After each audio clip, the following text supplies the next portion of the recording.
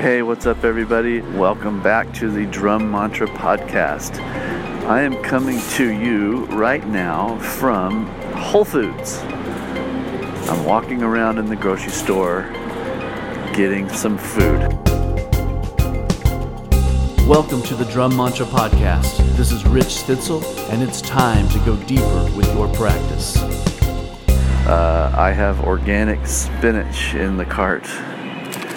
Now I'm grabbing some organic apples, and my favorite apple, you would think it's a jazz apple, because when those came out, of course, every jazz musician had to have a jazz apple. But my favorite apple is actually the Pink Lady. Pink Lady apples. They're sweet, they're crunchy. There's nothing worse than biting into an apple that's kind of mealy. And Pink Lady apples are usually not mealy. So I'm getting those, and getting some organic lemons because my wife eats lemons like most people eat, I don't know, candy or whatever. She eats lemons all the time, all day long. It's kind of crazy. I'm just coming from, I went to my stepdaughter's vocal jazz concert at her high school, and also listened to all the jazz combos at her high school. And it's interesting to hear high school kids play jazz. It's sometimes it's a little hard, it's a little challenging. I definitely wanted to, actually I did talk to the coordinator afterwards and said, hey, I need to come clinic all these people. And unfortunately, it's the end of their season, so I won't be doing that until next fall, I guess. But I'll be going to the school and clinicking the jazz combos for sure. There's just some little tricks, and actually, if you're listening and you're a high school musician, let me just let's just talk about drummers and bass players, and talk about the whole rhythm section. This was a common theme tonight, and it's a common theme every time I go and listen and work with high school kids. There's a lot of little details that are hard to pay attention to in the moment, and a lot of times combo directors are usually horn player of some sort. They're usually not rhythm section people, and that's fine. But the deal is, rhythm sections kind of shape the whole vibe of what's going on stage. And if the groove is solid, then it just puts everything in the right mood. And it's all about concentration, it's all about intention, and it's all about awareness. And it's also very, very much about vibe. And when I say vibe, I mean understanding where you're coming from, and understanding that you're having a kind of a musical conversation with each other. High school kids seem to want to kind of experiment with some kind of chops a little bit too much, and there's a little bit too much interjection and movement going on in the rhythm section. But here's one of the big ones. The ride cymbal. Almost 100% of the time when I hear high school age people playing the ride cymbal, they accent 1 and 3. Ding, dog, a ding, dog, a ding, dog, a ding. And it kills the groove. If you're playing soul or funk, you definitely want to push the ga, ga. You want to push some downbeats for sure. But in jazz, the feel will just completely open up if the accent is on beats 2 and 4. Ding, dag a ding, dag a ding, dag a ding, instead of ding, dag a ding, dag a ding, ding, dag a ding, dag a ding, dag a ding.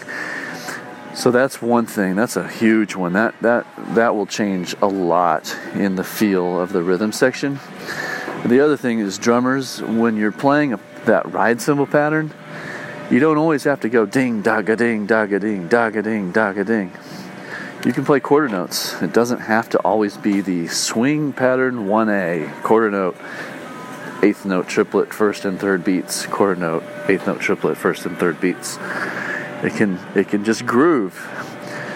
You don't want to have in jazz, everything needs to be very organic and very I always tell all the musicians, if you can't sing it, if it doesn't feel natural to sing it, then you shouldn't play it. You don't walk around going ding dagga ding dagga ding, like that version of whatever it is in your life.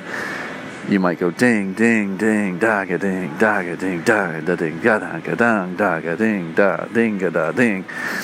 So opening it up a little bit, thinking about phrasing helps a lot, and just having the patience and not having this sense of urgency where you feel like you have to fill up every single space with notes will totally change the maturity level of the sound. So that's just one note for the drummers in general, and then here's a note for the bass player and the drummer together. I always like to tell the bass player that he is playing, or she, actually a couple girls tonight, the bass player is also playing the ride cymbal. So I tell the bass player, think about every note you're playing the ride. Da-goom, dum, dum, dum, dum, ga-dum, dum, dum, ga-dum, dum, dum, ga-dum. And then the drummer needs to think of the ride cymbal as if it were the bass. Ding, ding, ding, ding, ding, ding, ding, ding, ding. And if both are kind of pushing the beat 2 and 4 just a little bit, just accenting, not like huge crazy, just let it kind of push on beat 2 and 4. But the bass and the ride cymbal are married. They are one. They need to be one. The bass player and the drummer need to be connected as one. Let me give a quick grocery update here. Let's see. Got some organic tortillas, organic farfalla. Is that how you say it? Pasta. I've got coconut water. I've got a Synergy organic kombucha. Got some organic marinara pasta sauce, a Mystic all-natural pizza, and now I'm at the Olive Bar, which is one of our favorite places, and we love this. The Castelvetrano. Oh, all my Italian friends are going to be laughing at the way I pronounce this. I think it's Castelvetrano. Or maybe that's Spanish. Maybe it's Italian. I don't know. So that's the update on the grocery thing. And back to the rhythm section. So piano players and guitar players really need to figure out what each other are doing. Stay out of each other's way. And I'm not using the concert I saw tonight. I'm not bagging on what they were doing. I'm just kind of reflecting on my experience with a lot of different high school things when I do like workshops and clinics with school rhythm sections. If someone's playing a solo, the comping needs to be simplified. The comping can be very, very sparse. You're trying to create a place, a safe space for the soloist. You're trying to create a space where they can, kind of get their vibe happening, where they can work their way around what they're feeling and try to getting it out on their instrument. And your job at that moment is not to do any kind of crazy interaction. There are no rules, but as a listener, it's one thing when you're playing, but then when you listen to music, there are certain things that would make me feel a whole lot more relaxed and comfortable if it were happening. So that's where I'm kind of coming from. So the comping instruments, simplify. Same with the drum chatter. Like, just play the pocket. A little bit of interjection if you're feeling it. But that will clean up so much of what's going on. Let's see here. What else? Oh, here's a huge one. Paying attention to the volume level of yourself in comparison with the ensemble. This definitely happened tonight. A lot of balance issues. A lot of, someone was just way louder than someone else. A lot of times it was the drums were too loud compared to everything else, and sometimes it was the guitar was loud. And it's really important to just always be conscious of what's happening and adjusting yourself accordingly. I haven't gotten much more now. I'm trying to find some tortellini. Oh, there it is. Okay, I'm going to grab some tortellini, then I'll be working my way to the front of the store. So the balance, that's a thing. And, I'm not even going to get into the theory of jazz with the soloists, but it's really important to play the proper notes. I'll just say that. A lot of times I hear younger jazz kids, and somehow they somehow hit every single note except the ones that actually work, which is a little frustrating, and I'm sure it's frustrating as a player too while you're kind of eking your way around. It's another thing. Here's the bottom line. You have to listen to jazz and really listen to it before you know how to play it. And in particular, the performance I heard tonight, you can tell that these kids are into jazz. They're into it. A lot of them are super passionate. There were some of the kids that were very, very happening. And that does not come from just looking at a piece of paper and reading the notes on the page. It comes from studying the style and really understanding what it's all about. So that's super important. A lot of times you hear a big band trying to play a Count Basie tune, and they've never even heard Count Basie. So until you've heard Count Basie, you will not play a Count Basie tune and sound right. You have to understand how they phrase things, what the tempo is, what the interaction is, how sparse is the rhythm section, very, how grooving is it, completely. So there's a lot of things that just take commitment and take time. And the unfortunate thing about school music programs is you get to see the band gets to do jazz band maybe 3 days a week. They're in a hurry. They've got 45 minutes. They've got to get tuned. They've got to prepare for a concert. They can't sit down and study the history of jazz and then start listening to their instrument. So it's kind of an unfortunate situation as compared to the old days, where here's a great story. My grandfather he lived near Kansas City. I think it was Kansas City. He grew up in Kansas, and when he was 13, he lived on a farm, and he played alto saxophone, and he literally would sneak out of his house and take the truck, the family truck. I don't know. I don't know if he had permission to take it, but back then I don't even know if there was a driver's license age or something.